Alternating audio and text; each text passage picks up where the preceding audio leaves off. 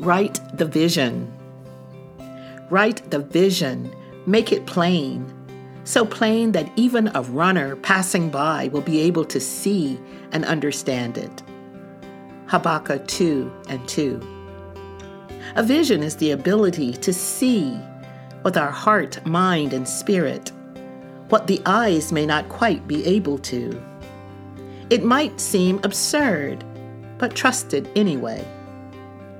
And I'm a big advocate for writing things down, mostly because it helps me remember, but also because the act of putting something on paper or creating a file or note can be a tangible act of faith that provides a reference point to return to over and over.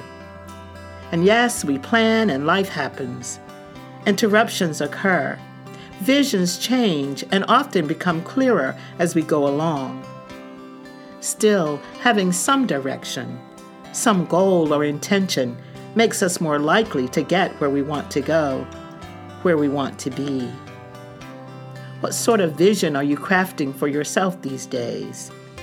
Exercise, clean eating, self-care, rest, setting boundaries, becoming debt-free, learning a language, graduating from school, world peace, justice for all, a vision of a thriving church, retiring comfortably someday. Whew, Jesus. Write it down. Make it as plain and as clear as possible. Commit it to God and endeavor to do the work and see where the journey takes you. Holy Jesus, give us clear vision to see what is possible and a willingness to be part of making it happen. Amen.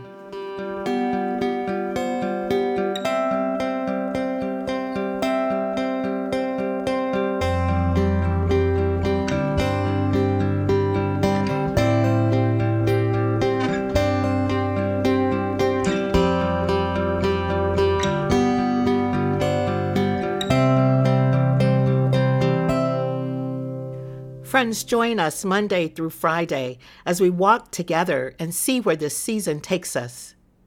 To be sure to not miss an episode, be sure to subscribe, like, rate, and review on Apple Podcasts, Spotify, or wherever you listen to podcasts.